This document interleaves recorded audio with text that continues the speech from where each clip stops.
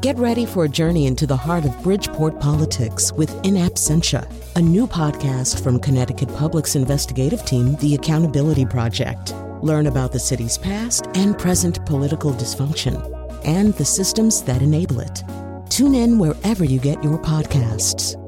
Funding provided by Gregory Melville and Susan Fox and Kathleen Bromage.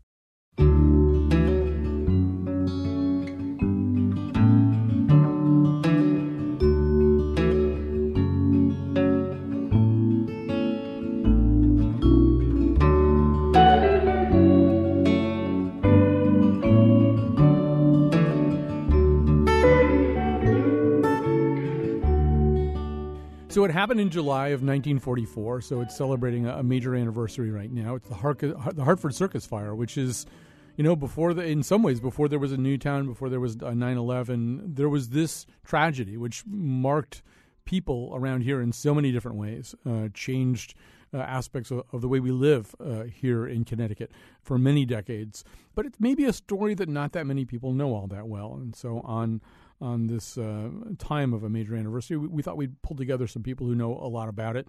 It's interesting in the way it affects imaginations. Many books have been written about it, both fiction and nonfiction. Wolfie discovered, pulling the show together today, a lot of music has been written about it as well. It has some of the elements, I think, that ignite the imagination. So today, joining us in studio, Gary Payne is the national president-elect of the Circus Fans Association of America, which was formed in 1926. Marianne Tyrone Smith, she's the author of many, many, many novels, starting with the Book of Phoebe. That was the first one, right? Yes, it was, 1985. And pretty soon to include, how many books have you written? Do you actually know how many books you've written? 10. All right. Well, pertinently for today, of course, Marianne Tyrone Smith, the author of Masters of Illusion, a novel of the Connecticut Circus fire. Also with us on the phone from the West Coast, Don Massey, the author and screenwriter of A Matter of Degree, and a member of the Circus Fire Memorial Committee. Gary Payne, I'm just going to have you start us off here. What happened in July of 1944? As starkly as you can, just sort of state the facts of the Hartford Circus fire. Well, imagine, if you would, Disneyland coming to your town for just a couple of days, which is the way you looked at the circus back in 1944.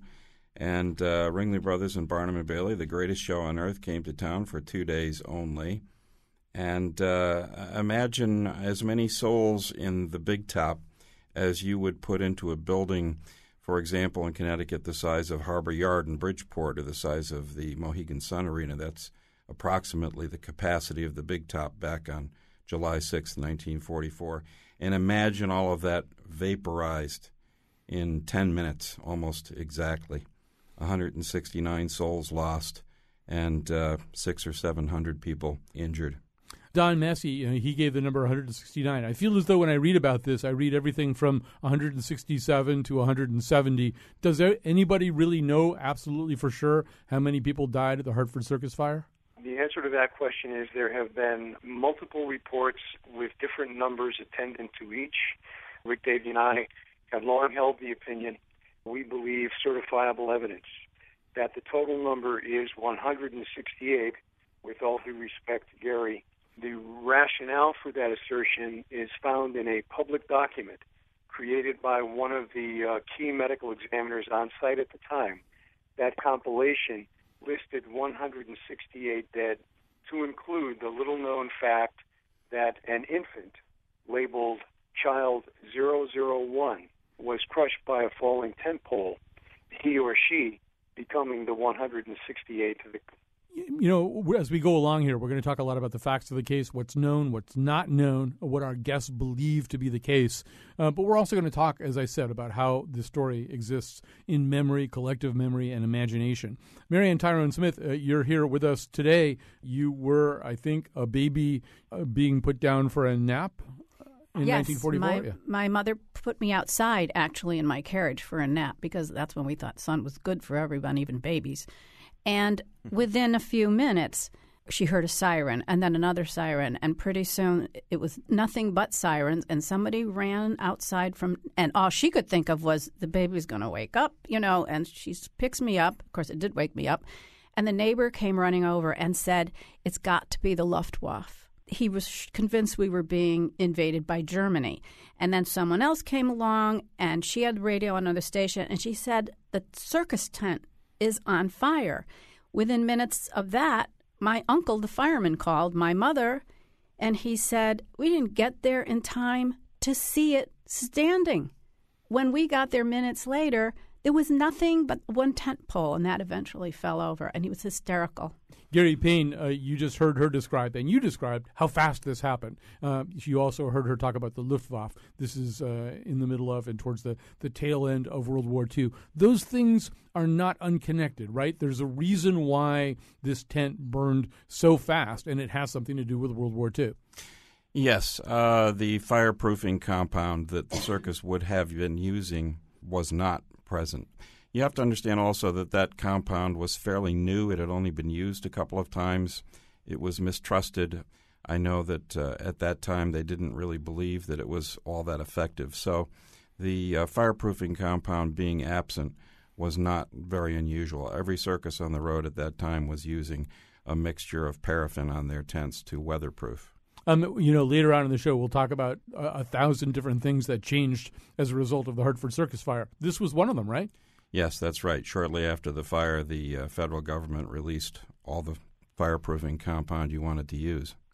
Don Massey, this event seemed to have so many mysteries that went along with it. So many, and in fact, for someone like Mary Ann Tyrone Smith writing a book about this, and her book is fiction. It's about a guy not unlike, in some ways, Rick Davey, the guy that you collaborated with, about a fire investigator trying to figure this out, and in so doing, talking to so many people who were there and hearing their stories. But there are two mysteries that endure. One of them is who did this, or was it arson, or was it an accident? And the other one being the long-disputed identity of a body known as Little Miss 1565. Let's park that first question for a second, but tell us about Little Miss 1565. Let me predicate this by posing an assertion of my own. I believe that this is really great grounds for myth-making. And we are, as a species, I would assert, more inclined to perpetuate mystery than to resolve it. The assertions that are easily dispelled, in my opinion, by the existing documentary evidence, not the least of which is found in the appendix of our book. That appendix includes a 2-page report from a very, very diligent Connecticut State Trooper named Samuel Freeman. He was diligent in his effort to seek the child who was missing. Her name was Eleanor Emily Cook. That 2-page report compiles the effort to identify the child, and also it puts to bed all of the assertions which combine over all these 70 years to become the assertion of misidentity. It clarifies the number of permanent teeth. It clarifies the clothes worn, and it clarifies how it was that a medical examiner came to conclude, along with 4 other officials, that the child known in the morgue as Little Miss 1565 was indeed, and to our assertion, still is, Eleanor Emily Cook. Mary Ann Tyrone Smith, I think your novel, Masters of Illusion, came out about 10 years ago, I think on one of the last anniversaries. 20 years ago, the 50th anniversary of the Hartford Circus fire. Little Miss 1565, such a symbol of this fire in some ways, this rather perfectly preserved, sort of maybe less damaged by the fire to her face than many of the other people who died in the fire, and also just all of the questions that surrounded her identity. So you built on that a little bit, right? You used the idea of her and fictionalized it. I did. I didn't fictionalize a lot of this book. It happened. It was history. It happened around me. And the little miss died of compression injuries, my understanding, so that her face was a little singed, but she was very clear picture of her. And, her brother, of the 3 children, he survived the fire. As soon as he was shown this picture, he said, "That's my sister," period. And he knew it. Who else but him would know it? The mother was so badly injured, it was months before she saw this picture. So that's my feeling. But there's a way in which she symbolizes so much about this story, right? Why does this disaster have the kind of hold on us that it has? Well, most of the victims were women and children. Their fathers and grandfathers even, and uncles, they're all fighting the war. You go to a fire for the thrills, but the circus. thrills. You go to the circus. I'm sorry. You go to the circus for these thrills and chills, but the thrills and chills are happening you're getting them from the performers. Mm-hmm. So now you're suddenly in this huge danger. So everybody and really identified with this. You go to the circus and you have fun, you get excited. But all these people, almost all women and children, were the ones who died. And there were many legends, and one of them, my mother would swear to it, there was a woman who had the thumbprint of a soldier in her back. Now, the soldiers on leave from Brainerd Field, most of them were so young, they didn't go to the local gin mill. They came to the circus, and they saved a lot of people by picking them up over the crowd.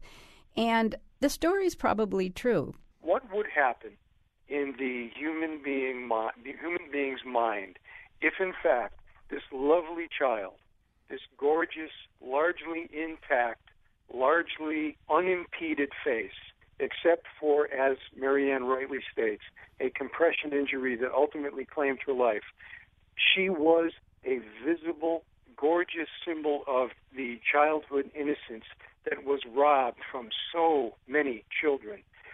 5 times as many children below the age of 15 than would subsequently die in Oklahoma City. And yet, here she was, and what happens if she's identified? For a lot of people, it would put the controversy and the mystery to bed.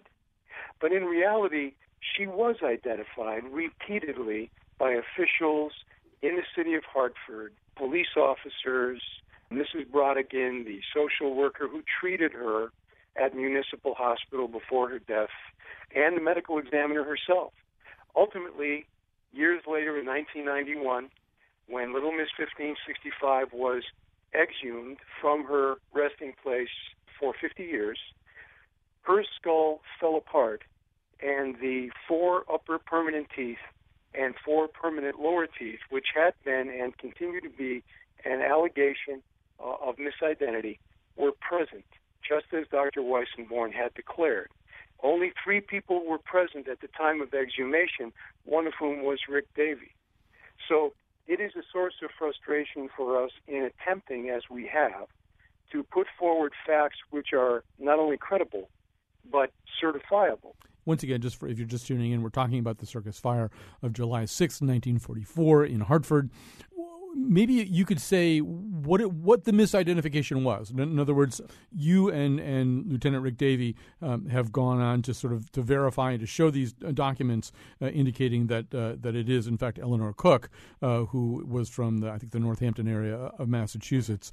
What was the misidentification? Who were they saying that this body was? As Marianne herself has indicated, Mom, Mildred Cook, whom we assert is Mom, was very, very badly injured and in a medically induced coma in the days and weeks subsequent to the fire. What most people do not know is that this family was a family torn apart by strife. Dad had abandoned the family. Mom had no money to raise her 3 children in an appropriate fashion. She left East Hampton, Mass. to come to Hartford to live on her own, work at Liberty Mutual in the effort to raise enough money to be reunited with her children, whom she left with her brother and sister to raise independent of her in Southampton. This goes to your question. I'll begin with the clothing. No one other than the family, specifically Mom and 3 children, knew that they were living only with her and no other family member in the days leading up to July 6th. As a special treat, Mildred went out and bought all new clothes for the children. In the absence of anyone seeing those clothes, only Mom and the kids knew what the clothes were. But I go back to page 2 of Freeman's report, wherein it stipulates that Mrs. Brodigan, the social worker treating little Eleanor at the time, said the clothes that were there with the body were exactly the same clothes worn by Eleanor when she presented at the hospital. But when the controversy arises, it's always about misidentity because the identification was actually left to a family member, Eleanor's aunt, Emily, who was, again, reported in page 2 of Freeman's report, declared to have been incompetent to identify the body because she made claims which were medically and anatomically impossible. So the problem partly was that the family said that couldn't be Eleanor, right? Indeed. And again, to your point, 2,000-degree heat, if I may amplify, will alter a human body, I say with understatement. That body which is not incinerated will find its cartilage shrinking, nose, ears, and so forth. Someone you love and know in your life may actually become unidentifiable because of that heat-related shrinkage. But don't you think, if I can interrupt you, Sure, that please. The aunt wanted to protect her sister and said, no, that child wasn't Eleanor. Some wonderful family somewhere has found her, is taking care of her. Talk about believe what you want to believe. I think the aunt even believed that. Actually, that's a wonderful point. It is mentioned in the book because the family was a New England Yankee family. They circled the emotional wagons and concealed what they perceived to be the truth from Mildred for years and years and years. But this was a horrific moment for Emily Gill, the aunt. She came to the Hartford morgue, brought by Trooper Freeman, to see again the same body she saw at the armory the day before. But when she made a declaration that her niece had 8 permanent teeth, anatomically that means 8 upper teeth that she asserted were permanent, would by symmetry and human anatomy require 8 permanent lower teeth, which no dentist or pediatrician would ever say is possible in an 8-year-old. Not that I don't want to get too in the weeds here, but we can get a little bit in the weeds with all this. Gary Payne, one of the things that arose out of all this was a fundamental question about whether the circus was a safe place to be. And we didn't have circuses in Hartford for decades and decades after that because of the traumatic scarring the way that it scarred our collective psyche, but also because I think people just sort of thought it wasn't safe. You know, as you look at this and as you look at this particular event, I mean, inevitably, whenever we look at a disaster, we look and we say, wow, this could have been avoided, that could have been avoided, those people didn't have to die, that didn't have to go wrong. I mean, even if there was going to be a fire, right, just because of the way things shook out on that day, a lot of people perished or were badly injured who didn't need to be? Yes, absolutely. I mean, we can look at this the same way as we look at the Titanic. It doesn't seem logical to me that I would get on a cruise ship that doesn't have enough lifeboats in the event of some sort of an emergency. And I think the analogy is applicable to the circus fire. There hadn't been any accidents of this nature involving the public for a good many decades, nothing of this magnitude, and so no one saw the need for an inspection that day. There are other things that we can talk about as we go along here. Let me grab a quick break here. We'll come back. We're talking about the Hartford Circus fire. We've got a lot more to say. Stay with us. Weren't you there when the carousel burnt down? The fire and confusion, the smoke and the sound. I swear you were there when the carousel burnt down. We were all around. The rings charred and tarnished all over the ground, and her heads hung down, and we all left town the next day. We're talking about the Hartford Circus fire. It was 70 years ago, July 6th, 1944. With us by phone, Don Massey is the author of A Matter of Degree and a member of the Circus Fire Memorial Committee. With us in studio, Gary Payne is the national president-elect of the Circus Fans Association of America, formed in 1926. Marianne Tyrone Smith is the author of many books, including Masters of Illusion, a novel of the Connecticut Circus Fire. Marianne, Don Massey just told us a story in the previous segment about the sort of complicated chain of custody for this little girl, things that had gone on in the family, the fact that the father wasn't around. And in many ways, your novel is about this kind of thing too, right? This is a situation where and we see this with other disasters. When there's a mass tragedy, people's secrets either come out or confound our ability to understand it. People have things that they're not telling anybody, or there are things other people don't know, or somebody that morning went and bought brand new clothes for a child that nobody else could possibly know that child had. There's something about a story like this that sort of spills over or knocks into everybody else's secrets as as we try to sort of piece the whole story together. That's absolutely true. These myths and legends arise, that there were all sorts of stories, like the soldier with the thumbprint in the woman's back. But my uncle, the fireman, when he came and talked about it, my perspective is these very personal stories. Mm-hmm. And he said, what would we have done without Hartford Hospital? Because the United States government, the War Department, decided to choose a hospital to set up what we now know as triage. Because if the Japanese bombed Pearl Harbor, what if they bombed Des Moines? Mm-hmm. And they picked Hartford Hospital out of the hat. And they set up a triage. They had sulfur drugs. They had the best of everything. And so if that hadn't happened at Hartford Hospital, we don't have any idea how many people would have died. I think a lot more considering the extent of the injuries. But then there's the other thing that became a myth that I know is true. My aunt's grandmother, who lived on Barber Street, sent all her kids and grandchildren out to every little store around to buy as many bags of potatoes as they could. And they all sat around the table slicing potatoes. And this is right in the seconds after this has happened. The seconds after. I could see it happening. Yeah. So in those days, too, you didn't go to the hospital unless your neck was broken, So these people are coming down the street asking to use phones to let their families know that they're all right. And they're covered with burns, mostly from these pieces of canvas that stuck to them. So they put these sliced potatoes on the burns. And my aunt said there were people lying all over her house, the house next door. And I since spoke to a doctor who said the cooling and moist agent of the sliced potatoes probably did really help them, kept the burns from drying up.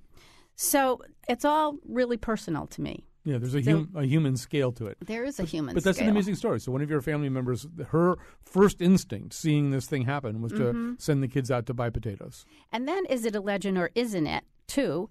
I always heard that there was no waterproofed canvas available because it was being used in the war effort. Right. And so they came up with this formula because they couldn't get any waterproof canvas. I don't know if that's well, Gary, you earlier basically confirmed that, right? It was the fireproofing compound that was a fairly new invention. The weatherproofing, that formula had been used for decades since the circus began to show under canvas. It wasn't used just by the circus. It was used by anyone who manufactured or used a tent. One thing that you sort of said at the beginning, Gary, but we can't emphasize this enough. At this point, Ringling Brothers Barnum and Bailey Circus, this was the biggest show, really was the greatest show on earth. This was a 3-block long, I think, that's correct. Site. Yes. The people who were there that day performing included Emmett Kelly, who was probably the most famous American clown who ever lived. The Flying Walendas, all these people were actually performing there. I mean, maybe you can give us kind of a sense, how big a thing was the circus in America on the day that particular circus came to Hartford? It was equivalent to Christmas Day and your birthday rolled into one. And businesses would alter their hours so that everyone could go to the circus. It was truly like Disneyland, come to your town. This was in the day and age before television. So the circus was a gigantic event. That big top accommodated over 10,000 people. It was the size of many football fields put together, over 400 feet long and 75 feet high. A lot of people were in that tent that day, including Eunice Gork, who would go on to become Lieutenant Governor of Connecticut, a friend of mine. Jan Miner, who would become Madge, the Palmolive lady on those very famous commercials, and the actor Charles Nelson Riley. They were all there that day. They all got out. They all survived. And, too, I think there were something like 40, I might have the number wrong, wild animals. Mm-hmm. It wasn't just 3 lions in a ring that you might see in a small town. And the parade of animals. More like 400. 400 wild animals, right. Yeah, absolutely. Yeah. This was huge. And, when I went to the Circus Fans Association of America reunion when I was writing this book, I really wanted to tell the story of the trainer of the giant gorilla. It was Gargantua. Gargantua, yes. And she was there. And she sat down and she's telling me all of these things that nobody knew about. She said, Emmett Kelly is the most poignant photograph of him carrying a sloshing bucket of water with this conflagration in the back. And, you know, how heart-tugging that he would just try to help put the fire with a bucket of water. She said he's heading for his car as fast as he can because his costumes are in there. They cost a lot of money. And he had to wet down that wagon, not car, the wagon, so that he wouldn't lose his costumes. Not that he wasn't dead inside watching this happen, but that was just another one of these kind of myths and fables. You know, Colin, to the point you made earlier about the waterproofing compound, Ringling had been using it, as Gary said, for decades. It's a mixture of 6,000 gallons of gasoline and 1,800 pounds of paraffin wax spread across a square mile of canvas that weighed 12 tons, such that when it did take flame and ultimately collapse, there was no escaping it. You were still inside. And this points to many of the municipal errors that the city contributed to this event. There was no fire apparatus positioned on site. There was no inspection of the final setup of the circus. The closest fire hydrant was 300 feet from the point where such water would be needed. As if that weren't enough, the Ringling fire hose couplings that they had on their own wagons did not match the 3-inch couplings on the hydrants. All of these things and more should have been judged as a combined potential hazard, and this combines to be the municipal error that we assert went to an aggressive cover-up of the facts. I want to talk a little bit more about the cover-up of the facts. So we'll do that in the third section, or just why it's been so difficult to answer this other huge question about this. But just to go back to what we were talking about before, Gary, about the animals and the 400 animals. I think from my reading, what I recall is that only just maybe 1 or 2 animals were in the ring at the time that the fire broke out. And that did all the animals survive? Yes. No animals were injured on the day of the fire.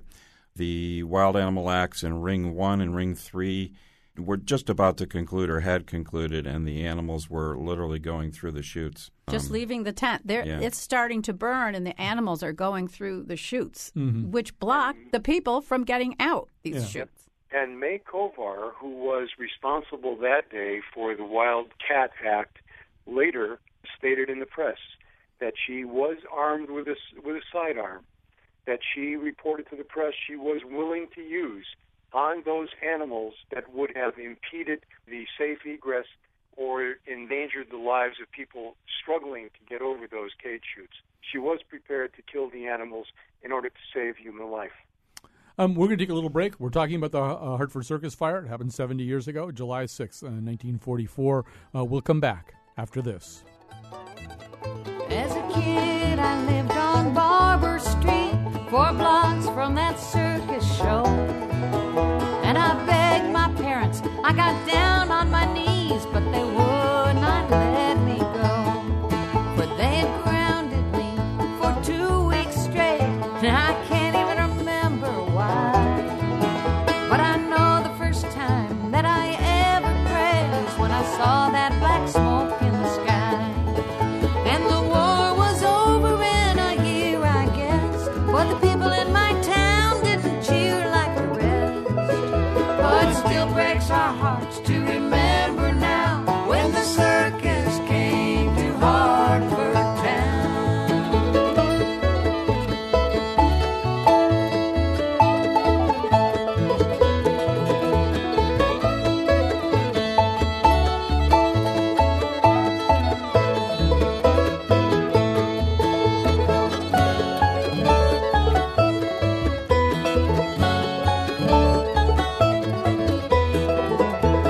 It still breaks our hearts to remember now when the circus came to Hartford town.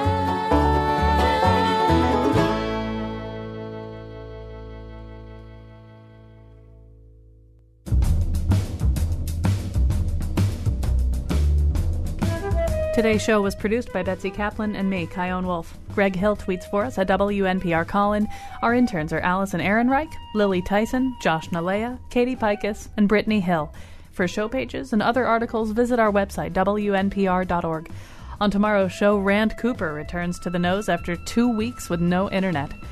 Back to Colin. So the Hartford Circus Fire happened July 6, 1944, 70 years ago. With us in studio to talk about it is Gary Payne, the national president-elect of the Circus Fans Association of America, Marianne Tyrone Smith, whose many books include Masters of Illusion, a novel of the Connecticut Circus Fire. Don Massey's on the phone with us from the West Coast. He's the author of A Matter of Degree, a member of the Circus Fire Memorial Committee. You know, before we get to the whole question of how this fire started, Marianne, one of the things that I think is, there was no word for post-traumatic stress syndrome. That term didn't exist back in 1944.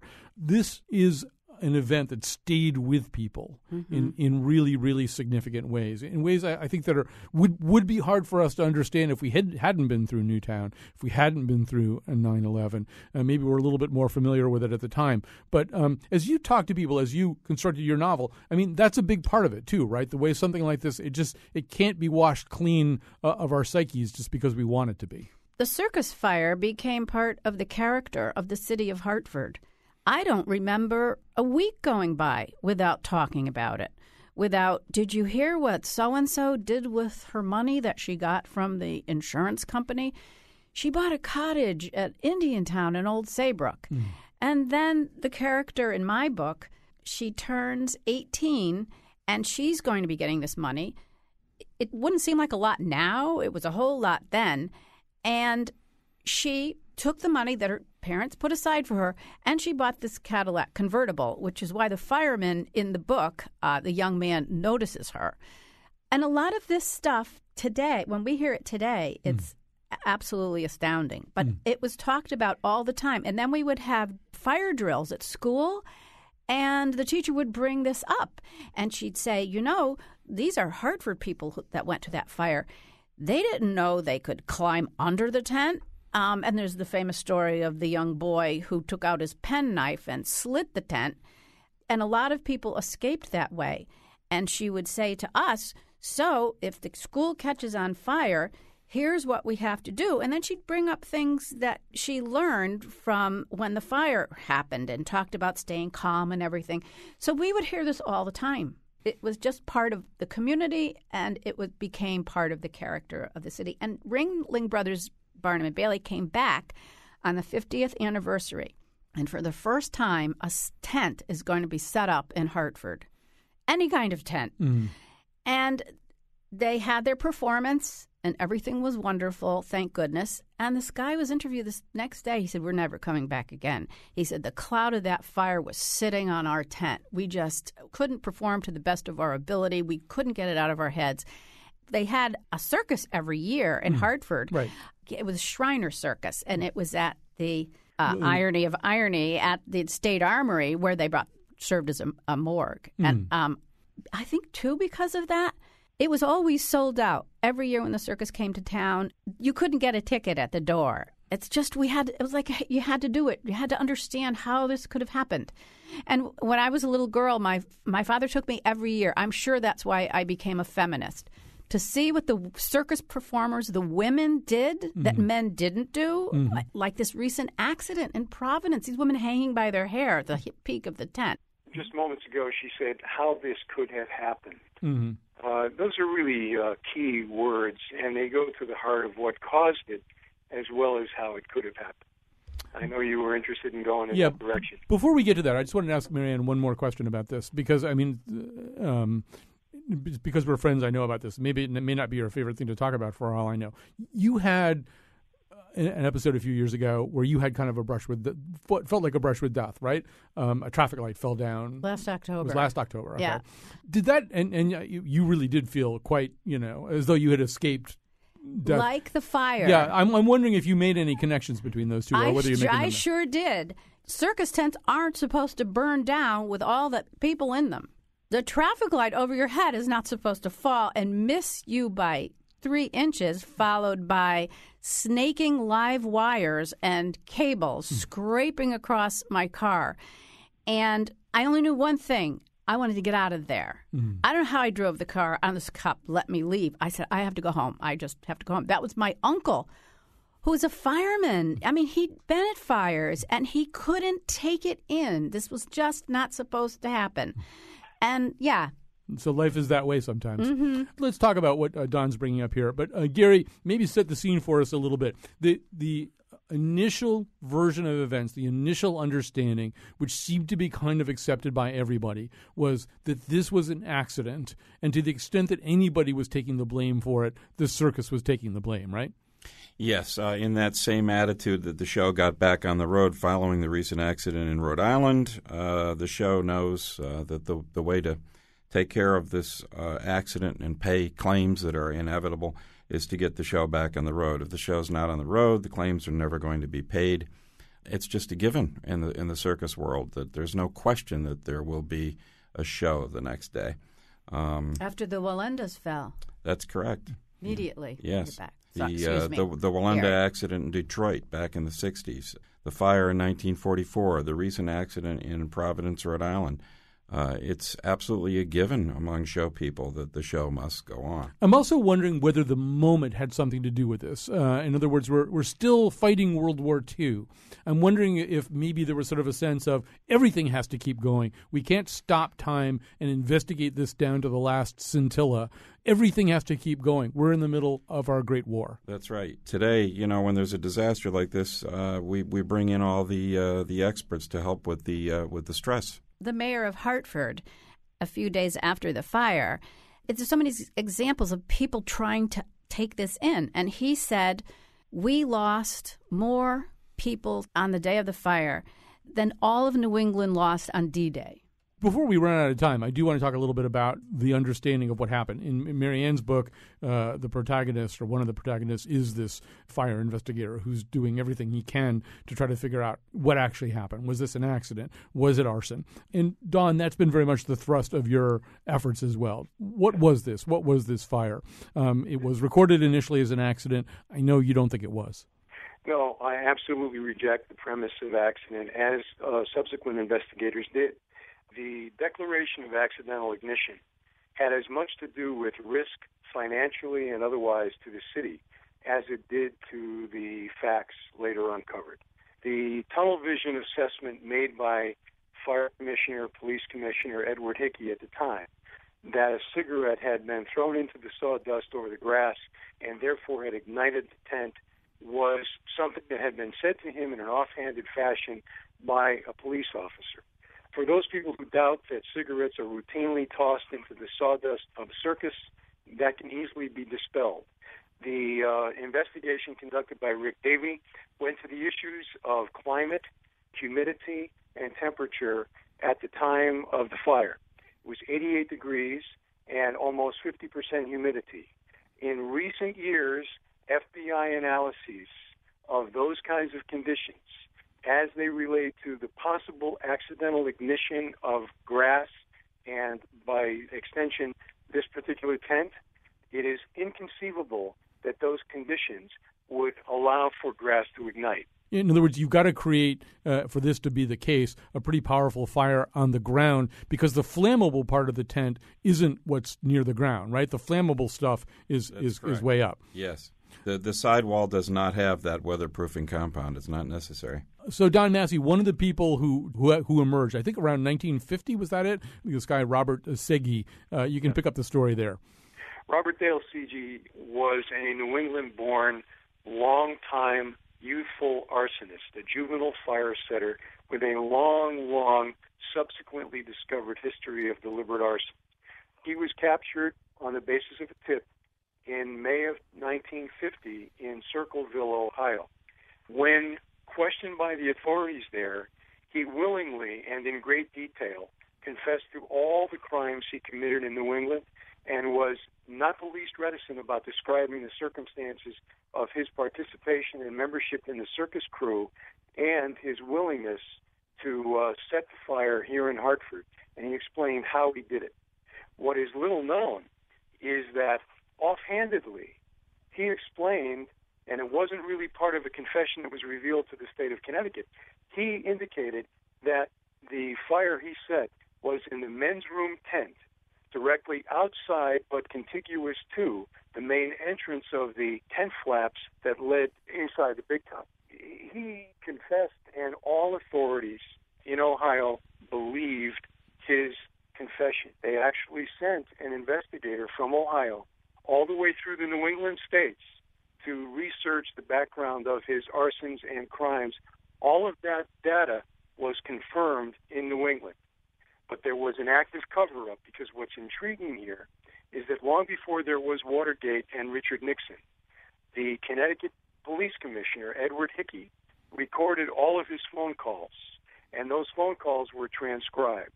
We have those transcriptions wherein, in one of them, he orders the Ohio Fire Marshal, Harry Callan, to prevent any of his investigators from coming to Connecticut to investigate the blaze. This was an active, secret cover-up in which 2 detectives from Hartford were sent to Ohio to investigate C.G. They threatened him with extradition and punishment, and all of the strides made in C.G.'s relationship with the psychiatrist were destroyed by these Eastern authorities. It is a massive and deliberate cover-up to conceal the municipal negligence that led to forcing Ringling to accept a plea bargain as opposed to go to trial and send 6 men to Wethersfield State Prison. Gary Payne, I'm going to ask you about this because it seems to me that the most powerful interest in all of this at the moment was Ringling Brothers, the Circus. I mean, they were a huge entertainment company. They would have a very pressing interest in not covering this up. In other words, they don't want people to think that it's fundamentally, intrinsically dangerous to go to the circus. It's only dangerous if there's some kind of maniac around actively setting fires. So I'm kind of wondering, I mean, do you believe that there was a cover-up? It would seem to me that there would be some pretty powerful people who would want the story, who would want to be able to blame a maniac for this as opposed to municipal negligence or flammable tent tops. I think you have to understand how quickly this all took place following the actual fire on July 6th. Within a matter of a couple of days, it became obvious to local authorities that the circus would accept full responsibility and pay all claims. That was a pretty darn good deal for a city and state that were looking at the possibility of sharing liability. So when the circus signed off on it, for the city of Hartford and the state of Connecticut, it was a good deal. And the show got what it wanted, which is to be back on the road as quickly as possible to maintain that show must go on attitude. And it worked to the benefit of those who were injured in terms of paying those claims. Marianne Tyrone Smith, I'm so hesitant to introduce a spoiler into your book. Are we allowed to say what actually? No, no, okay. Absolutely not. Then forget about it. That was my theory. What happened in my book is the theory that I had. What happened? My uncle said the few days later, a bunch of firemen went in a field and tried to set a piece of canvas on fire in the grass. He said, "You couldn't do it." And could I just honor my uncle, who next year will be 100 years old, wow. Norbert Delaurier, who's lived in Hartford all his life. Still does. Don, I'm going to direct my question back at you. So it seems to me that in a situation like this, what you really like to have usually is a patsy, to use the Lee Harvey Oswald term. The city doesn't want to take the blame for the negligence that you've described. Ringling Brothers, they don't want anybody thinking it's intrinsically dangerous to go to the circus. So CG seems like the perfect guy. Just say, no, it wasn't Hartford, and it wasn't the people who run the circus. It was this one lone maniac. It's all his fault. Why cover up his involvement? Right. Absolutely right. And that is the essence of my book and my screenplay, which will soon be made into a major motion picture. Actually, Marianne's book has been optioned, too. There may be a lot of movies about the Hartford Circus Fire coming out. But what would be anybody's incentive to cover up this guy? He's the perfect answer for everybody's most cynical purposes. Well, first of all, we have to assume that, and the circus actually published this, even in 1944, they made assertions that this fire was set. And none of the investigative authorities accepted that, gave it credence. James Haley, who is the only man who spent a year in Wethersfield Prison, was married into the Ringling family and was the traveling manager of the circus. He never let anyone, including his family members, come to the Wethersfield State Prison to see him. So humiliated was he by this circumstance. The only person who ever came to see him was Edward Rogen, the man who orchestrated the means by which, A, there would be a plea bargain, B, there would be concealment of facts, and C, there would be $15 million negotiated payouts for 6 years up until the very month that Robert Dale C.G. was arrested in Ohio. They were making their last payment just as he was arrested. There could not be a trial, because if there were a trial, there would be a defense. And a defense would put C.G. forward as a damaged arsonist, and therefore the circus would be as much victim as the city, thereby going to Gary's point about the mandated shared liability that would ultimately come of this. So they wanted it to be an accident. The city wanted it to be declared an accident because they wanted to be able to plea bargain this thing out, and they did. And I am the only human being who ever interviewed Eddie Rogen in his office about a year before he died. And wearing his olive drab suit, he told me there was one visitor to James Haley on December 24th, 1945, the very day that Haley was packing to go home to Florida after his year of imprisonment was over. And that man was not Ed Rogen. It was Judge Shea, who was the man who put these people in prison. And Judge Shea was unkempt, disheveled, the scent of alcohol on his breath, and he entered the warden's anteroom and sought in tears for Haley's forgiveness for what had been done to him and the circus. This was a deal in the making because they never presented their certificate of insurance in advance. Only after the fact, a bribe was paid, a permit was given, and the negligence led to the worst possible consequences of this blaze. Mary Ann Tyrone Smith, I'm going to let you have the last word here. We're kind of running out of time, but I feel like we're going to have another conversation about this in 10 years and 10 years and in 10 years. You know, that this, all the things that he's saying, all the things that have been said here makes me think this is a permanent story, and it's to a certain degree a permanent scar that never quite heals. Everybody keeps saying there's so much to it and so much meaning to it. I don't think Sigi, however you say his name, did it. I think he was a sociopath who would have confessed to anything. So there was a real risk in arresting this guy and bringing him to trial because they knew he could have said, I kidnapped the Lindbergh baby. I mean, he was really a Looney Tune. So, yes, there is evidence that he could have well been the one to do it, but to have this trial, which would have been all over the world, and have this crackpot saying God only knows what, I think whoever set this fire, and I believe it was arson, could have been any number of people. And I have a couple of theories about it. But just because of that, the story is going to go on and on. Who said it and why did he set it? Or she said it and why did she said it? It will still keep going. But to me, the most remarkable thing is the Ringling brother Barnum and Bailey officers who went to prison. When the Ford Pinto engine caught fire, nobody went to prison, even though people knew, the actuaries knew, the cars would catch fire, people would die, and people would be injured. Now, we don't learn from history. This has just happened again, and you've got the head of General Motors. Yeah. You've got the head of General Motors saying, we're going to change the culture. We're going to see that these things don't happen. Well, wait a minute.